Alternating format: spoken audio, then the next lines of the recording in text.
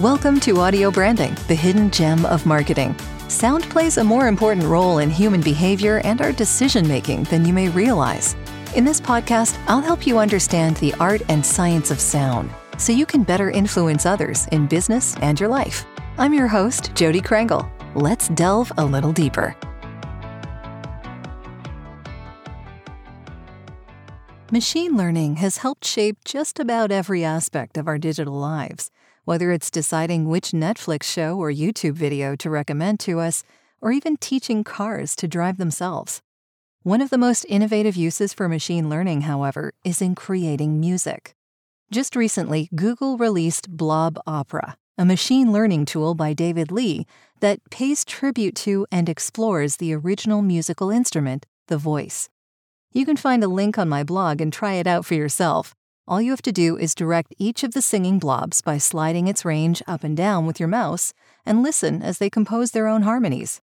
This sort of musical collaboration between humans and computers has been evolving for a surprisingly long time. There's some debate on just when the first electronic music was created, but the oldest recording comes from 1951. It's a sample of 3 songs created by Alan Turing's Ferranti Mark I computer, which filled up a whole room. The melodies were programmed by Christopher Strachey, a computer scientist who also drew upon his experience as a piano player to teach the computer how to play music. This early melding of art and science would pave the way for similar fusions of musical and scientific genius over the years. Want to hear the Ferranti's groundbreaking music for yourself? Just check out my blog for a digitally restored recording of that historic moment and what the people listening had to say. Of course, synthetic music's come a long way over the past 70 years.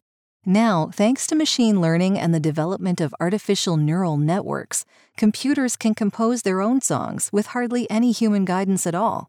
There's another link in my blog to Mr. Shadow, a song entirely composed and performed by Sony Computer Science Lab's Flow Machine's AI system.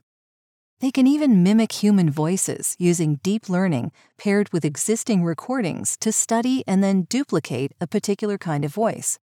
In 2019, Yamaha used its new Vocaloid AI vocal software to recreate the voice of legendary singer Hibari Misora on the 30th anniversary of her passing. There's a link to the song on my blog, and I think you'll agree that the results are uncanny. But how did we come all the way from a computer beeping the national anthem to writing and singing its own songs? What does machine learning really mean? And what does it mean for the future of the audio industry? The answer lies in patterns, and a computer's ability to recognize patterns and then generate new ones. Computers don't really know what music means, or even that they're making music. But by studying thousands and thousands of different songs, machine learning allows them to create a profile of all the different elements that those songs have in common, much the same way that facial recognition programs use thousands of pictures of people's faces to teach them what to look for. Then, the computer takes everything it's learned about those songs and tries to create something new that fits the same profile. The first try probably won't be very good, but computers work fast, and each failure gives them more to learn from for the next try. With enough samples and enough feedback, the results start to sound less like noise and more like real music, even real singing. For Google's Blob Opera experiment, David Lee recorded 16 hours of audio from 6 different opera singers and used it to teach the program how to sing opera. What we hear when we play it, however, doesn't come from any of those singers, but from the program's own attempt to create music based on what it's learned. Machine learning's already starting to make a big impact on the audio industry. Ampere, an online composition tool, offers computer-generated music based on user settings like genre and tempo as a substitute for stock music. Another app, Endel, creates personalized soundscapes that take into account factors like the time of day, weather, and even the user's vital signs, in addition to the program's own unique compositions. Content creators in particular need more music than ever before, and machine learning is helping to meet that growing demand and broaden the market for original music. The next time you hear a piece of music in a commercial or streaming content, you may want to give it a closer listen.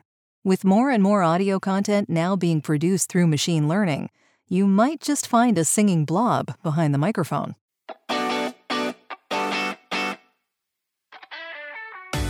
Well, that's the end of this episode. Thanks for listening. And if you like what you heard, why not tell a friend about this podcast? It's available in all the usual locations.